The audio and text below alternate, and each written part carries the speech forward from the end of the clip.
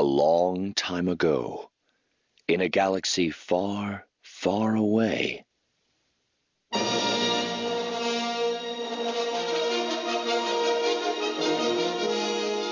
You're listening to Star Wars Beyond the Films, the official expanded universe podcast of StarWarsReport.com. There is a great disturbance in the Force.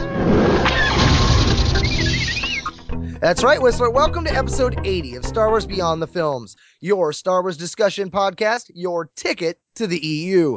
Our episodes broadcast on the Star Wars Report website, www.starwarsreport.com.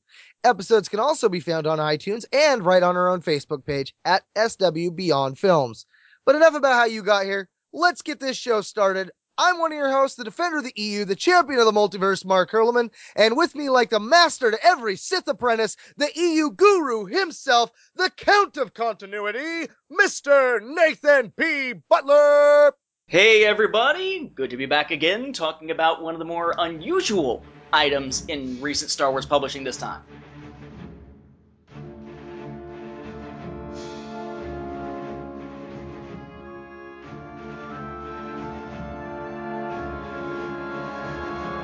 Here at Star Wars Beyond the Films, we ask the tough questions. Questions that have bothered you for a long time, or those simple ones that have perplexed you off and on. You ponder about Star Wars, and so do we. This episode, we plunge into the Sithly secrets of the Book of Sith. Consider this your spoiler warning, Beyonders and sentients of all ages, because here we go.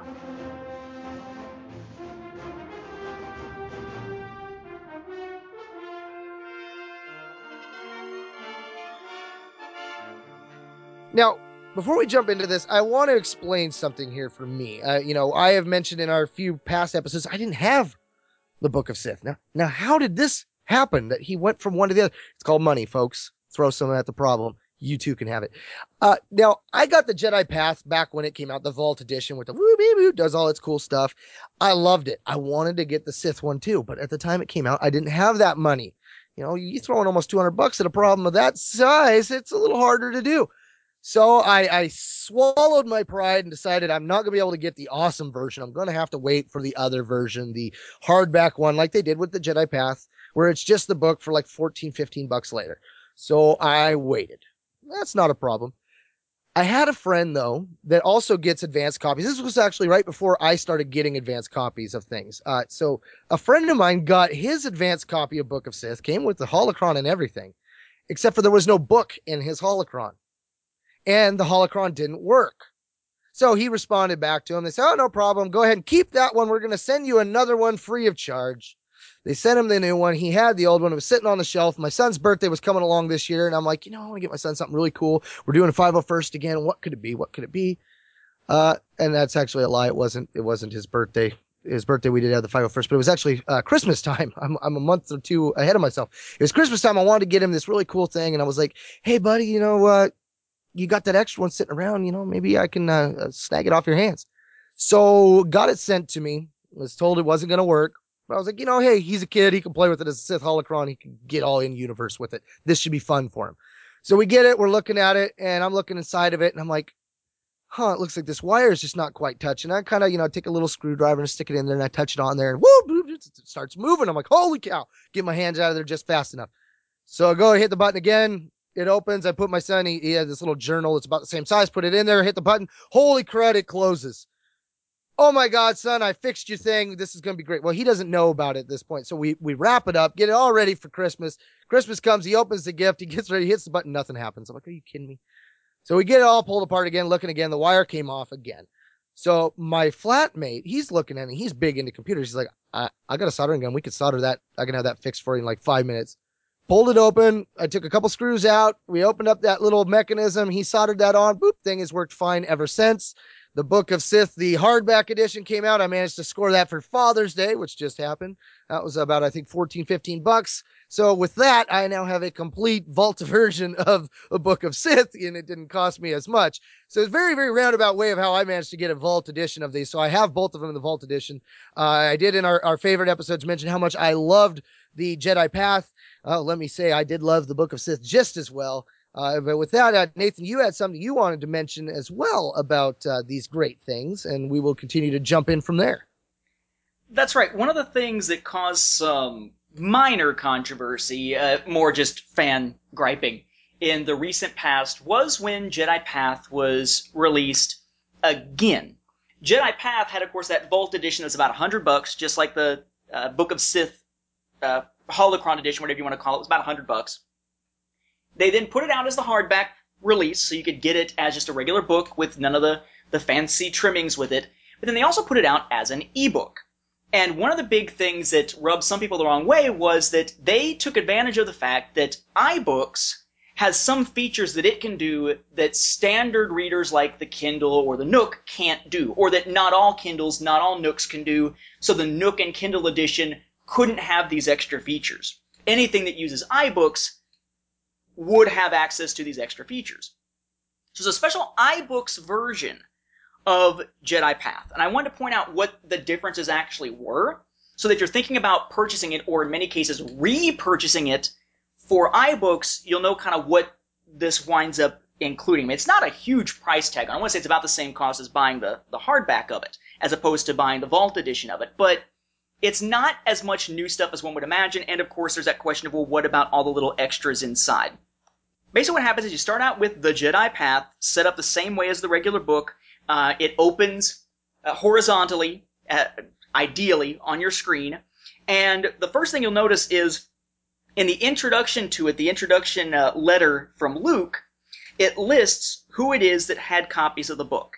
And this actually uses new information not found in the Jedi Path, but found in Dan Wallace's endnotes, where there's all these little training remotes above the names as they appear on this timeline. And you click the remote, like let's say I click on a Dooku, it says, a little pop-up shows up.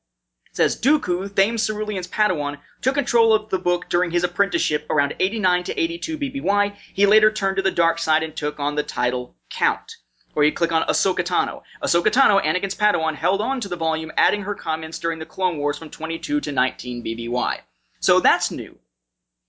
You flip to the beginning of any chapter, and the chapter title is in Aurebesh. You tap the little Jedi symbol down at the bottom, and it very briefly goes to an animation where it takes the Aurebesh and just sort of fades it out and fades in, like Part 1, Introduction to the Jedi Order. Nothing super special, but kind of neat.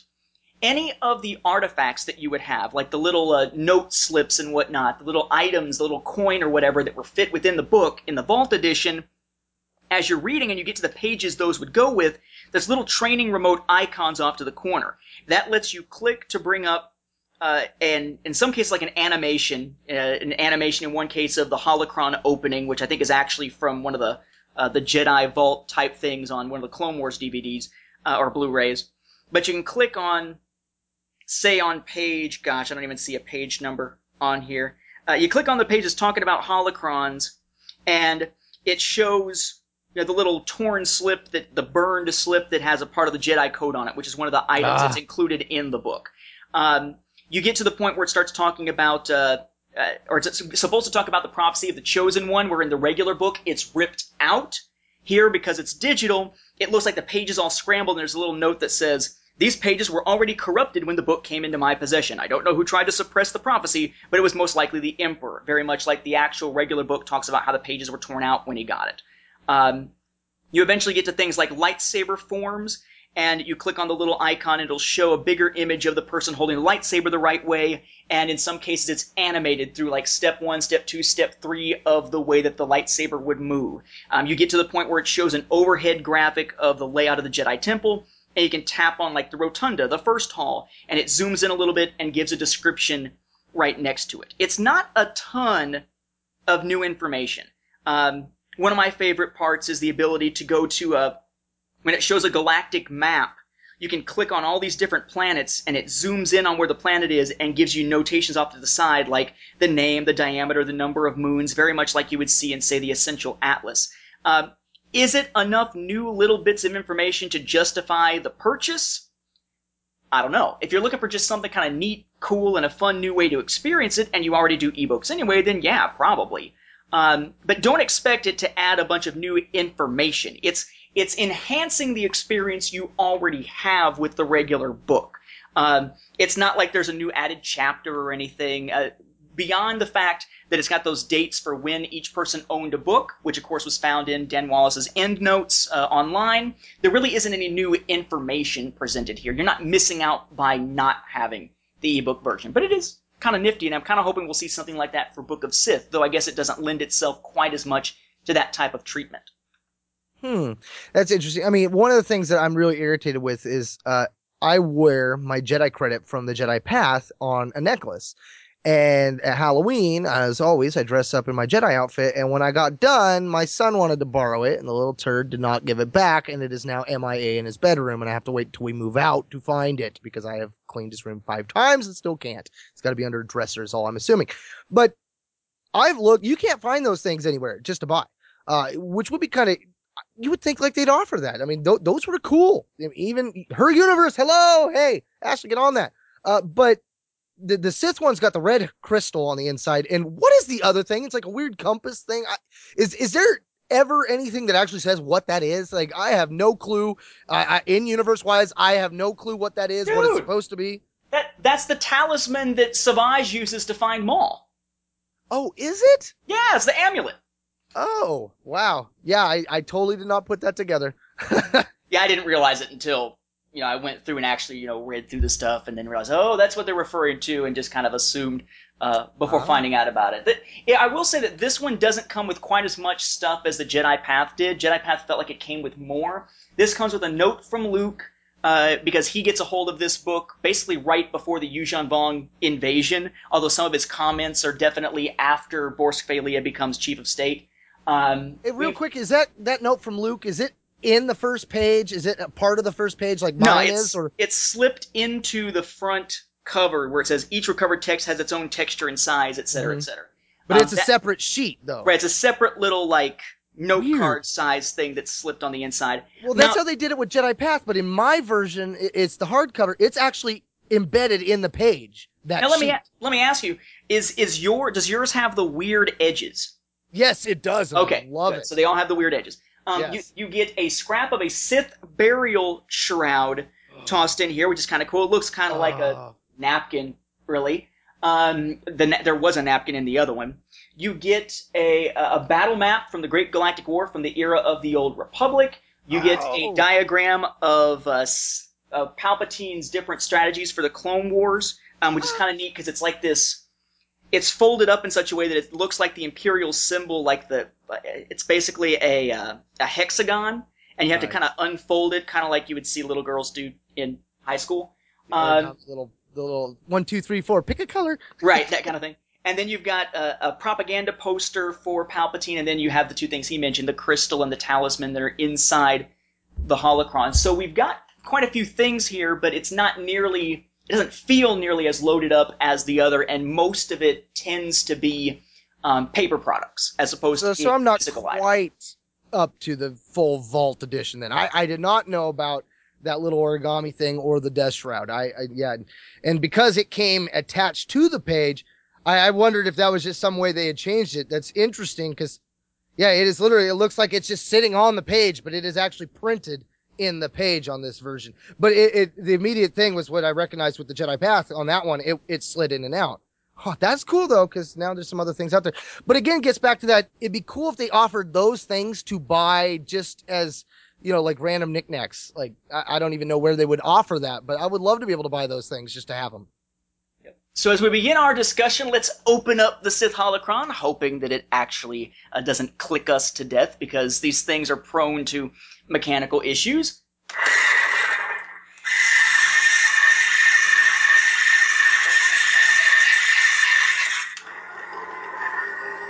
See, it works great when you don't have the book sitting in it.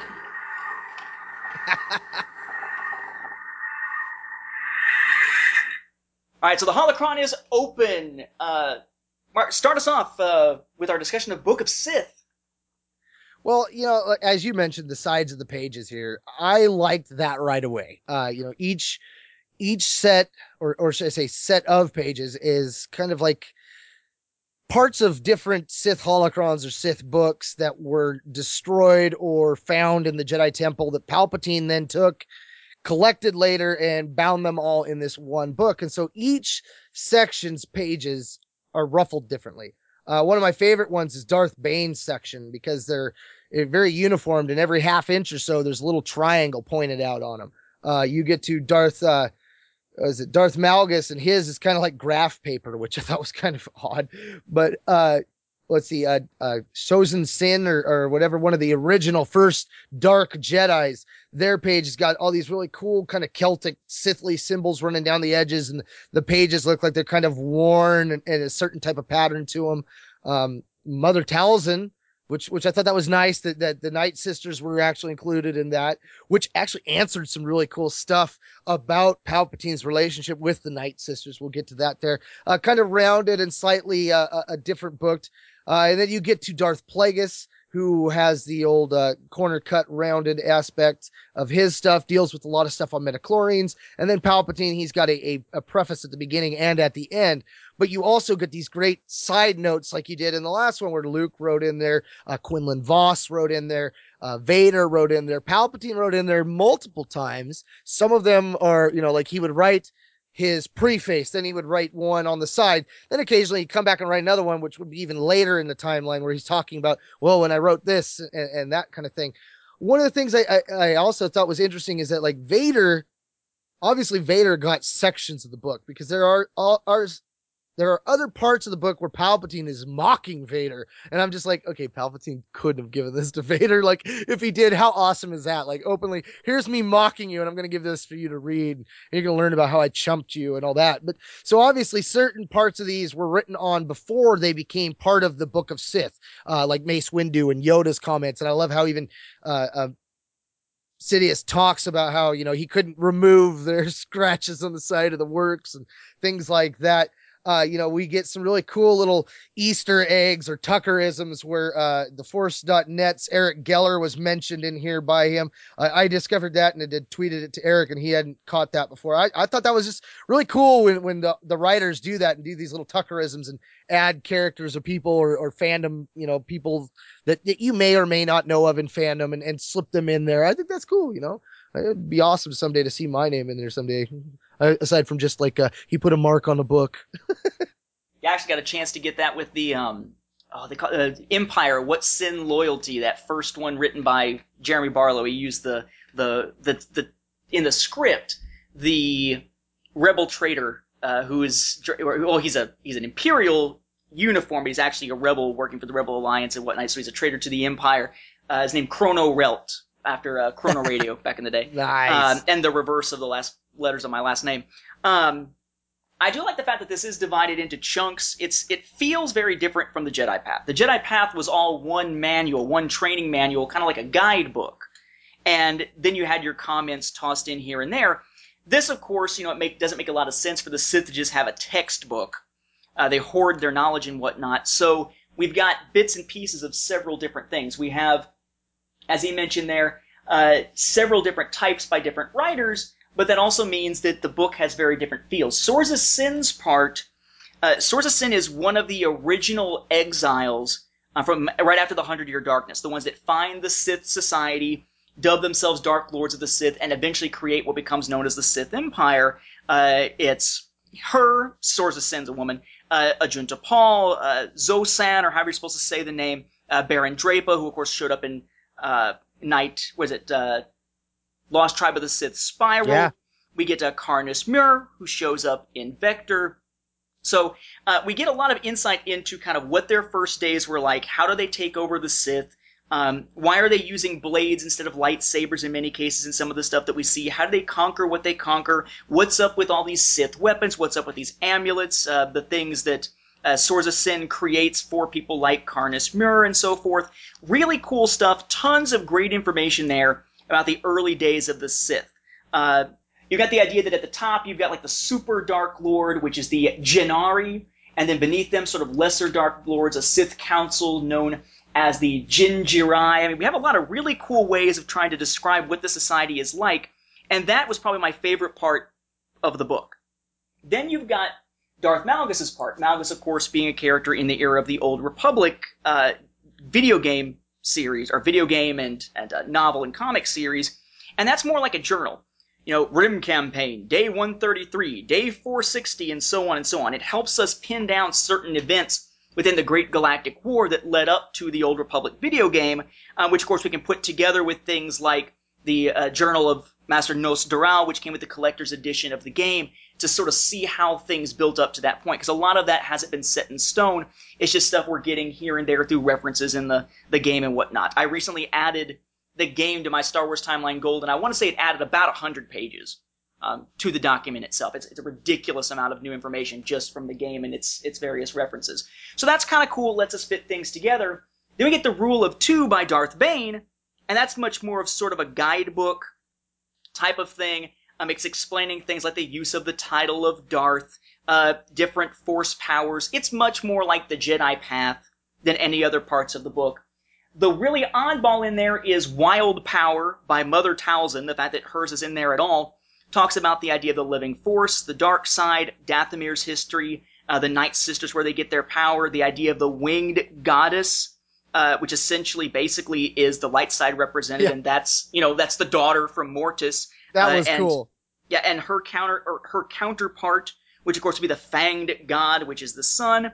The use of the talismans and the idea of like the talisman of resurrection, talismans of counterspell, which of course is where we get one of the talismans that gets used to try to help find Darth Maul.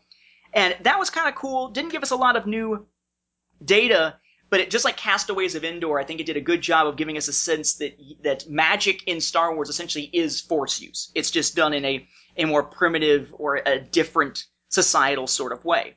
She even references that by mentioning that the Raven talisman has still not been returned. Yeah, by Charl, of course, from Ewoks: The Battle for Endor. We get the Journal of Darth Plagueis, which is more scientific, interesting, kind of ties into the Darth Plagueis novel, but by and large, it doesn't tend to add a lot to our understanding, just from my read of it. And then we have Sidious's Absolute Power, which goes along with some of the other books, like the Book of Anger and such, that we got references to back as early in the EU as 1991, with those things in the back of Dark Empire. And in his case, it's more about strategy, essentially, in a lot of ways, and some of the things that he has learned as far as manipulating life and that sort of thing. Because it is divided into so many different sections, you basically have 6 different authors. The content varies. It's all good content. It makes for a cool read. And with the end notes provided by Dan Wallace online, it gives us a little bit more insight into why certain things were laid out the way that they were. But I don't know. I think someone looking for something just like the Jedi Path are going to find themselves a little bit disappointed. Is probably not the right word, but they're going to find themselves taken aback a little bit, because this isn't just the Sith Path. It's a different style and set up in a different way. I almost kind of wish that we had seen that with the Jedi Path, where different Jedi were giving their insights. I mean, imagine having one from the Jedi giving insights, and then having someone from, say, the Old Republic era, then from the Clone Wars era, and so on, maybe the New Jedi Order era giving their insights. And heck, maybe we should see something like that later. Cool book, though. It's worth it if you were to get the Vault edition now, because you can get it cheaper on Amazon and whatnot if you can still find it out there. And I definitely look forward to the Bounty Hunter one, the Bounty Hunter code that's coming out. That's going to be the next in the line of these. Yeah, I just wrote that in the show notes. I'm like, isn't there a Bounty Hunter book coming? Yes, there is, and I've already pre-ordered that sucker. Yeah, I mean, the Jedi Path was more like a textbook, like you're coming in, it's your first day at the academy. Here's the textbook that all Jedi and Padawans get. Enjoy, read up on it, learn what it is to be a Jedi, and then your instructors are going to take what you have learned in this book, and we're going to really blow your mind. Where this one is more like, I have taken these scrolls of Sithliness, and I've entered all of them together. And I mean, it's just kind of like Palpatine's kind of preserving what little there is left of these scrolls into one book. I just love the concept of this one. I mean, there is so many little things going on throughout this that just tickle me pink. Like here's one in Sin's part where she's talking about Korriban and the Valley of the Kings. Mace writes off into the side. He goes, "It is said that the Jedi Temple was built atop a Force wellspring. I believe that the Force is in all things and remain skeptical." It's like, really, you remain skeptical, because that ties in with Rebel Dream, Rebel Stand, where Lord Nyax is trying to bust open this bubble of force energy that is underneath the old Jedi Temple, and then Viger and Traitor is also talking to Jason about it. Why would the Jedi build their temple on this thing? I mean, that has never been answered, and yet here's the closest we get where Mace is talking about it, and he's like, "I remain skeptical." It's like, really, you guys don't even know what's underneath your own temple? Like little things like that. Like another one is where we learn about what happened to Yoda's his Kaibuk. There was in the Gendy series, Yoda was riding on that deer-like creature in Coruscant. He's talking about the Takata that are on Coruscant. Still proud, Korriban, they do. Lost my Kaibuk mount while patrolling there, and chose another. I have not. Heavy my heart is. So now we know what happened to his little Kaibuk deer thingy mabobber. I mean, little stuff like that is just like hidden all over the place. One that I found was very interesting was in Darth Bane's Rule of Two under lightsaber construction, and they're talking about the Sith lightsabers being stronger than the Jedi. And Quinlan Voss goes, "I love to have an edge in combat, but this is wishful thinking by the Sith. Red blades are weaker, and they're the ones that break. Jedi don't like artificial crystals anyway, not when there's such beauties on Ilum." Although, Quinlan Voss, I have to say to you, buddy, you're kind of wrong, because Ferris Olin went to that same cave and came away with a red lightsaber crystal, buddy. So you kind of got us in a catch-22 there, don't you? I don't get that. I mean, how can they be stronger if the ones from Ilum are I mean, how can the red ones be weaker if the ones from Ilum are stronger? And yet Ilum also has red lightsabers thanks to Ferris getting one. That one, I just found that was an ironic little piece there. Again, showing you that the Jedi, they don't know as much as they think they do in all things. But another one here, again, in Darth Bane's, they're talking about powers. And one is Cruditorn, a technique that makes it possible to detach one's mind from coarse sensations. The secret to overcoming physical pain lies in the non-physical. A master of this technique can endure any torture and withstand any injury. And on the side, Quinlan Voss goes, "Thought this was a Jedi technique. At least that's what Master Koth told me."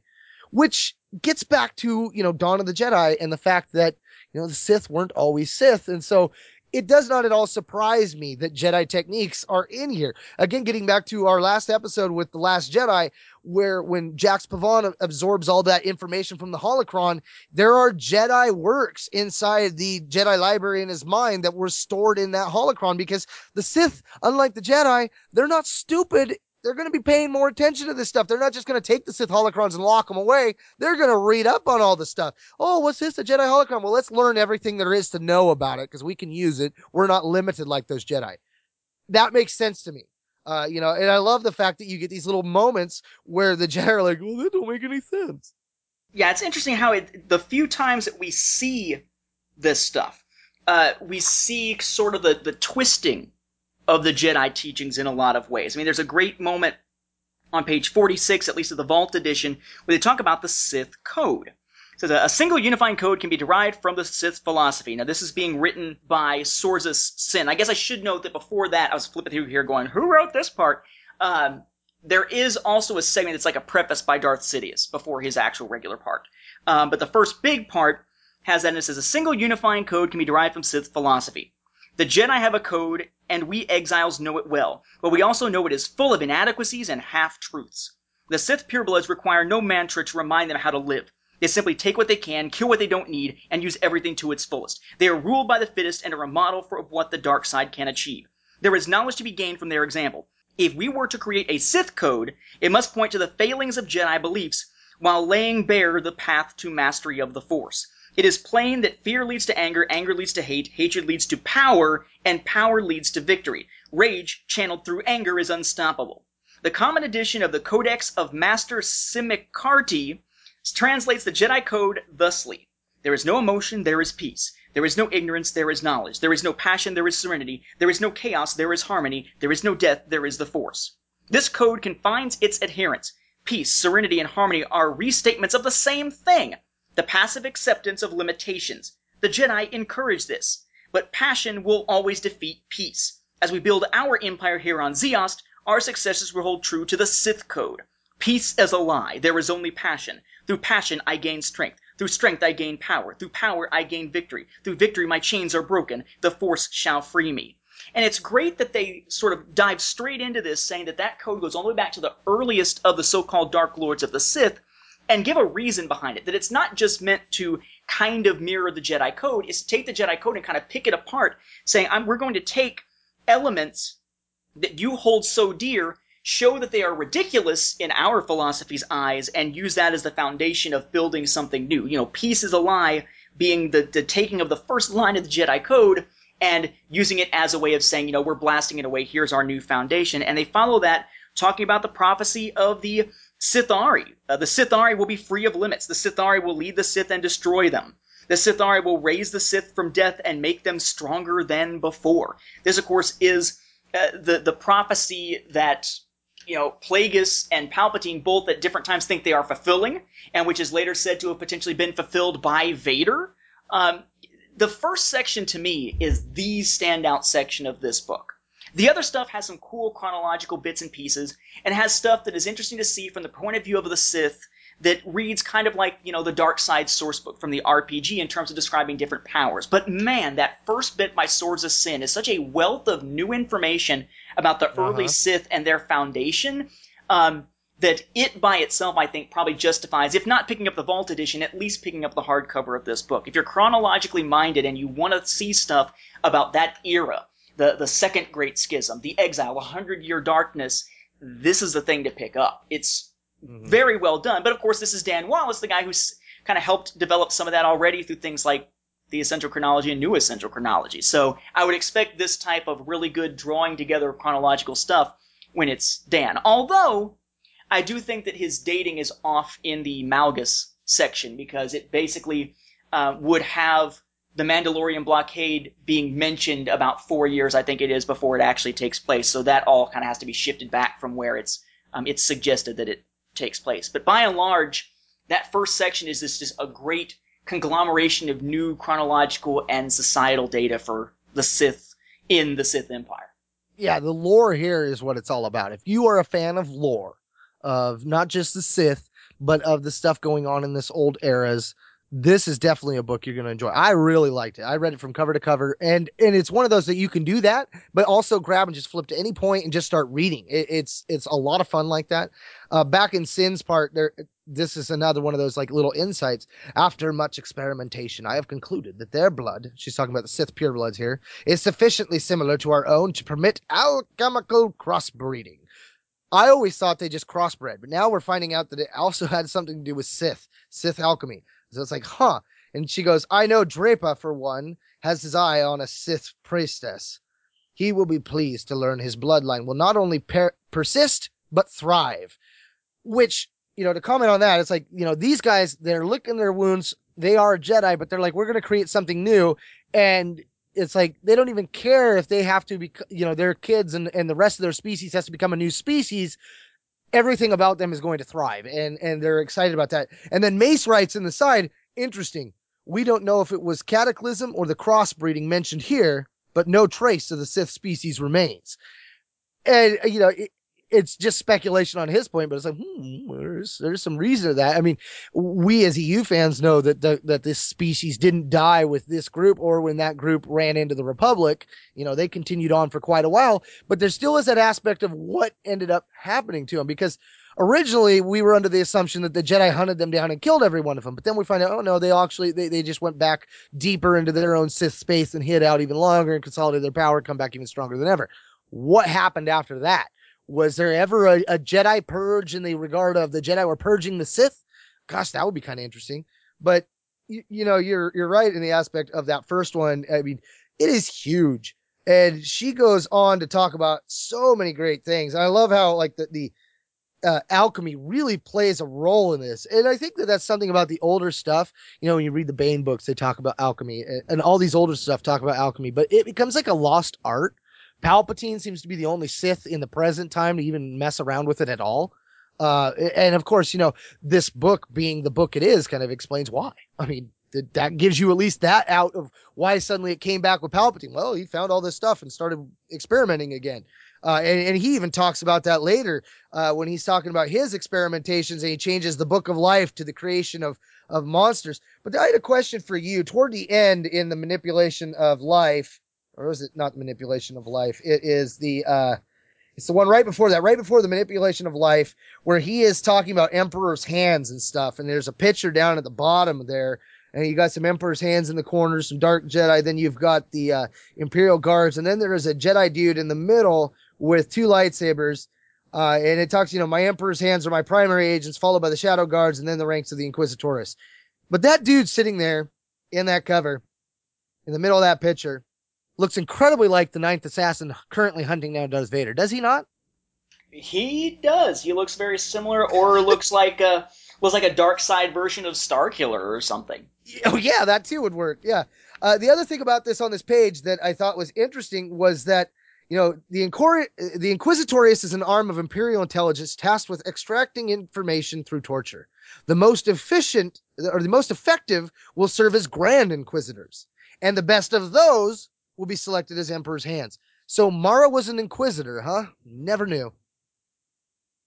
One thing that feels like it may be kind of lacking in the book, and it's not a weakness of the book, because the book is really good, is that it seems as though there are some missed opportunities in terms of other perspectives that could have been brought into this. Because if you think about it, okay, we've got the era of the original Dark Lords of the Sith, and they talk about the legions of Letau and Zindor and all that, but we don't get anything from their perspective. Unlike we do get some from their perspective back when you look at Jedi vs. Sith, The Essential Guide to the Force. But we don't get anything from that era. Then we've got, and that sort of makes sense, they called it the Book of Sith. They didn't call themselves Sith when we were talking about the legions of Letau, so that would make sense. The First Great Schism can kind of be left out. We've got this era. We got the next major era after that, sort of, in that we've got the Sith Empire with Darth Malgus at the time of the Old Republic game. But we don't get anything from the era of the Great Hyperspace War itself. It's later, when we get to the game, so might have been nice to have somebody's perspective from in there. When it comes to the Great Galactic War era, where we have Darth Malgus talking, that's cool and all, but it would have maybe been cooler to have it be from the perspective of Tenebrae / Lord Vitiate, the Dark Emperor, giving his thoughts because he is so steeped in these extreme dark side rites. Then we have Bane, which makes sense, right? New Sith Wars era, but we don't have anything from Exar Kun or Ulic Qel-Droma or that era of the Sith Wars. Okay, fine. We move on after that. We eventually find ourselves with, we get Talzin, we get Plagueis, we get Sidious. But that's where it ends. Would have been nice to maybe have a final section or a final few words from, say, Darth Krayt. Because that's a whole era of Sith that is completely left out of this book. So it sort of feels as though while this is an interesting trip through the history of the Sith Orders to see how they have evolved in their thinking, there are steps that aren't present that seem kind of unfortunate to me. It might have been nice to see perhaps some of these sections be a little bit smaller and some other sections added in, but I wonder if this is something that the publisher just would not have gone for just because of the sheer number of other page styles and stuff that would have had to be used. I would imagine this being kind of a nightmare to produce. And bear in mind, this is not Del Rey. I don't expect Del Rey would ever send out a review copy of something without the freaking book in it, as you mentioned. This is from Becker and Mayer. BeckerMayer.com is the company's website. So this is not a Del Rey publication, per se. So, I mean, I don't know. There's so many things that make this an odd book. It's a good book, but it feels as though maybe it could have been even more than it was, but didn't have the opportunity to do that. Kind of the same thing, I think, with, Jedi Path. It was a really, really good book, but it didn't give us a lot of new information that we could use chronologically. It was more of like a guidebook and such. Someone who's into chronology would love to see more, obscure Jedi Masters being mentioned, when they were around or something. Yeah. It's interesting to note, though, from that back page, I just now discovered it is called Book of Sith, Secrets from the Dark Side, which is ironic because nowhere on this book does it say Secrets of the Dark Side. Like, why not just ditch that? That title is actually presumed to be like a real world kind of title, whereas Book of Sith is a title in universe. Because if you get that Vault edition on the big black box that it comes in, that you literally have to take apart to get the holocron out that has the book in it, It says Book of Sith, Secrets of the Dark Side on both the front and on the back of it. So that's apparently the publishing title, even if in universe it's not called that. And you said, I think you'd mentioned that it's also on the hardback copy, right? Yeah, the sleeve that goes on the outside of it does say it. It says Star Wars Book of Sith, and then below that in a different font, Secrets from the Dark Side. And then it does the over the centuries. As Sith Lords rose to power, a few recorded their philosophy and schemes to seize control of the galaxy. When they fell, their knowledge vanished. Or so it seemed. Dun dun dun. To touch on what you were talking about with the Sith Emperor not being in here, a crate. I think, what I was mentioning about the purebloods not being around after him, I think that's probably why he was left out, because we don't really know what happens to his empire and how it kind of crumbled all the way. And Crate, well, that just makes sense because at this point, obviously, Crate wasn't around or never happened yet. I'm not sure what they're doing there, but, it works. One interesting thing, though, back in Palpatine's preface part at the end, he talks about his new rule of one is enacted. And I like how he initiates that. Makes me wonder, though, if Krayt somehow learned that that's what Palpatine did and then ran with it, or if Krayt just decided that that was what he was going to do. And basically that was the Force's will going, Palpatine was onto something here, but got taken out before he was able to do it. And so the dark side came back in that new form of Krayt. Because, it's just weird because it makes sense in the aspect that's why Palpatine would therefore, start training all these people, even though he has Vader and Vader is the second one, but he's not really treating him as the second one anymore. But yet you also have Lamaya, who then resurrects the rule of two and tries to continue it till it ends with Jason. So I don't know. There's that aspect of it where you got the overlappingness of this many Sith at that time. Yeah, and really the Sith aren't that big on reality sometimes anyway. They always like to think of themselves as the first. They are the ultimate one. I love with Palpatine, kind of the last quote I want to use coming out of here is on the last page of the book itself, before you get to the copyright and all that stuff. You have Sidious kind of lying to himself and saying something we know is bunk. The last few paragraphs here that Palpatine says in his part of the book, Absolute Power. It says, these experiments, talking about the different experiments that he's doing, will lead to greater things, opportunities for me to create new beings of my own design. What then will separate me from the gods of Naboo myth? The philosophy of creating monsters is applicable to the most fundamental elements of life. Darth Plagueis focused much too narrowly on midichlorians, but he was right about a great many things. The dark side consumes the physical body, just as mine became misshapen after the attempted Jedi assassination. But the mind can be preserved. Through the art of dark transfer, I will soon move myself to a younger body cloned from my own cells. I will achieve immortality. Even if I am killed, I will return from the chaos of non-being to restored physical life. This, even my master could not achieve. I knew it was so when I halted his breathing and watched the light vanish from his eyes. He sought the secret of life, to live forever, but I took his life. I remained the ultimate Sith. And now we have him lying to himself. Throughout the eras, the Sith foretold of a being who would destroy their order and rebuild it stronger than before.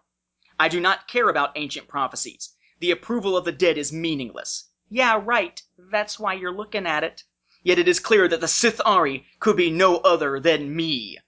Yeah, I like the fact that he's saying, it's going to destroy the order and rebuild it stronger than it was, because those two things are separate paragraphs of that prophecy. That could be the other way around, making the Sith super strong and then bringing it down. And then he says, the Imperial Age has begun. I have centuries to expand on my philosophies, yet all knowledge flows from the dark side writings collected here. Let these pages mark the inception of the first book of Sith. It makes me think of Hitler and his idea of a 1,000-year Reich. Never questioning the idea that his rule, once he conquers the world, in this case the galaxy, would go on for 1,000 years. In this case, of course, Palpatine intending on actually being around for all of it because he plans to find the secret of immortality. But I like the idea that the Sith oftentimes are so caught up in their own self-delusion that it helps bring about their downfall. And each of these people in here seems to give some reason, some hint towards the idea that maybe they are the ultimate Sith. And it never turns out that way. I love, Plagueis is like, I'm not a creature of superstition, but if the robes of the Sathari fit, I see no reason not to claim them. You mentioned something there that had me just flipping out when I first read this. And it was kind of, I've been saying for a long time, I want to know when Palpatine starts cloning. And he flat out says, he's I will soon move myself to a younger body from my own clone cells. In Darth Plagueis' part, when he talks about transcending death, Sidious writes in the side, I've studied the art of the dark transfer, a technique later perfected by the Jedi Ashka Boda, whom I tortured and killed. I have ordered the production of inert clones of my body. One day I will have an inexhaustible supply of fresh forms and the means to pass between them when the flesh proves weak. Dude, I want a date for when he wrote that. I was like, oh, dude, when are we getting this? Oh, because that is something I have been wanting to know for a long time. I now know that it obviously happened after he became emperor. That's a step in the right direction. These are the kind of things that I love. I talk about being in Force philosophy, looking for these little tiny bits. These are the things that we investigators use to try to pin down where this has to have happened. Now I know he was already the emperor when it happened. Part of my issue with the Force Unleashed was I really thought they could have done a really good job of making Starkiller clones of Palpatine, and the whole plot of that being Palpatine trying to find a way to do the transfer. Okay, first I got to make the bodies work. Okay, so I've got Starkiller here. He's proof that the body is going to work. It's going to be able to channel the Force. Everything's good there. Now I'm going to kill Starkiller and make inert versions. I always was waiting for that. Well, now I know that the production of inert bodies happens then. It doesn't say anything about ones that aren't so inert. Whew! I just love that. The lore that comes in this is a lot of fun, man. Let me just tell you how much fun. It is so much fun. I was doing some fist pumping when I was reading this book. I don't kid you. It was a lot of fun. Another one was we talked about the masks. Sidious's mask in Revenge of the Sith, especially. In Hiding in Plain Sight, he discusses that. He talks about, how the people, the weak do not understand the Force. They venerate those who appear to be ordinary people like themselves. They cheered at the news of a resolute old man who'd survived a Jedi assassination attempt. In Palpatine, an ordinary senator from Naboo, they see a model of human achievement. He continues to go on talking about how it was during that he got scarred, and that was where, he flat out says it. He was disfigured then. And so it's like, okay, well, there goes, that thought of, well, he had he was always scarred and Sithly, because that was one of those things was like, okay, so when he got that body all scarred up due to Mace, when did he start cloning? How long from that point did he sit with that body? Then did he come to that realization that maybe I should be cloning this and get rid of this body? When did he first clone it? I still want to know. I still want that book. I want a book how he presents this to the galaxy. Oh, yeah, it's a younger version of me, no longer scarred.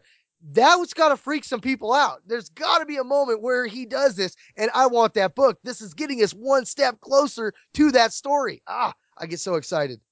Yeah, I will say that one thing this definitely has over Jedi Path is that Jedi Path, in being a book the way that it is, a training manual, it doesn't add nearly as much lore as this one does. Lots of cool little tidbits in it. But from a lore standpoint, this is the one to pick up. If you're sitting there with $100 or less, depending on what you can find it for at this point, and you're trying to decide between getting the Vault edition of Jedi Path or the Vault edition of Book of Sith, or hey, if you're trying to decide between even the hardbacks of either one, if you're a lore kind of person, this is the one to pick up. It feels more disjointed because of being from different authors in universe, but it definitely is the more lore heavy of the two, which is awesome from a chronological and continuity standpoint. Now, getting back to the Night Sisters, I like the fact that, Mother Talzin, when she's talking, she's explaining how their big thing for the Night Sisters is selling their skills.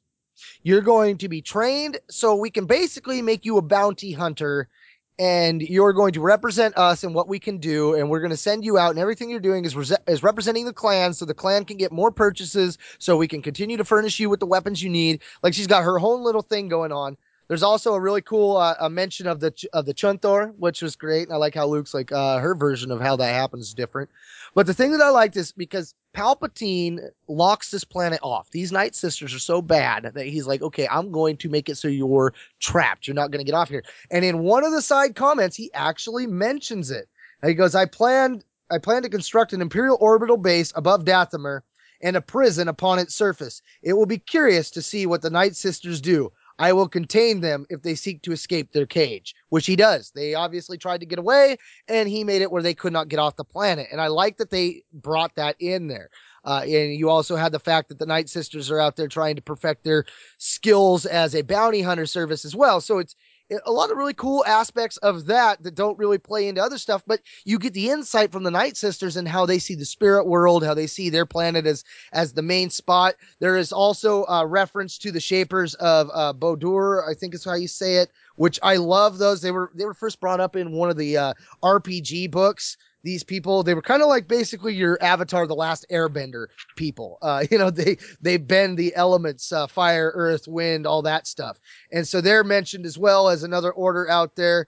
Lots of cool stuff like that where she's like breaking down others, like the Prophets of the Dark Side, the Sorcerers of Rond, the Black Guard, and of course the Shapers of Crovar. And I think the Shapers of Crovar, they've always been cool ever since I first read up about them. She also talks about the Macrosa Order, lots of other Force traditions, because from her point of view, they don't really deal with the dark side, although they embrace that because that is what other Force traditions see what they're doing. They're more equal opportunity. We'll take it all, which I think is kind of funny because, going back to Sin and her take on the Sith, that was how they were. They were fallen Jedi. They took from everything. And later, as the Sith kind of progressed, they had that stigma, the dogma of, the Jedi are bad and we're not going to follow any of their mistakes because everything they're doing is wrong. At least the Night Sisters are more willing to look at these other traditions and take things that benefit them. And in that regard, that is what Sidious did with this entire book. He took what little survived of these texts, of these tombs, and collected it all here for his own perverse enjoyment.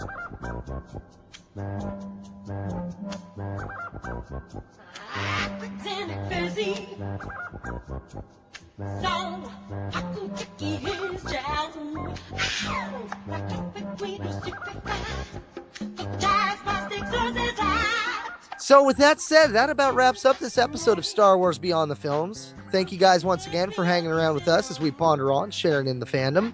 Remember, you can always listen to our episodes streaming online at the Star Wars Report website. That's www.starwarsreport.com. Episodes are also available on iTunes, which we encourage you to leave us a review there on iTunes while you're at it. We love those reviews. Help us grow. Help us get out there to other listeners. You can also find links to our episodes on both Twitter and our Facebook page at SW Beyond Films, or just type in Star Wars Beyond the Films in the search bar. No matter how you get there, though, be sure to like our page. It's one of the best ways to interact with us. Not only can you post comments to us about the show, we love interacting with you fellow fans. So if you have any Star Wars and or EU questions, or you just want to comment about a past episode, fire off. You can email us directly at swbeyondfilms@starwarsfanworks.com. Lastly, before we go, we wanted to mention to you our Audible trial. If you go to www.audibletrial.com/Star Wars Report, you can get a free trial run of audible.com to see what they're all about. With more than 100,000 titles, you can explore the Star Wars expanded universe or any other genre without risk of being stuck with a book you flat out hate. Audible members can exchange any book within 12 months, no questions asked. So in this digital age, if you're thinking of making the switch from the page, audible.com just might be right for you. And don't forget, if you want to check out some of the stuff that we have up for sale, that is me and my wife, Jody, be sure to check out amazon.com/shops/Lil Joe Collectibles. That's LILJO Collectibles, all is one word. And if you want to catch up with me on some more chronological stuff, then be sure to check out the Facebook page for the Star Wars Timeline Gold, which is over at facebook.com/SW Timeline Gold. So, once again, for Star Wars Beyond the Films, this has been Mark and Whistler. And Nate. Saying thanks for listening, and may the Force be with you.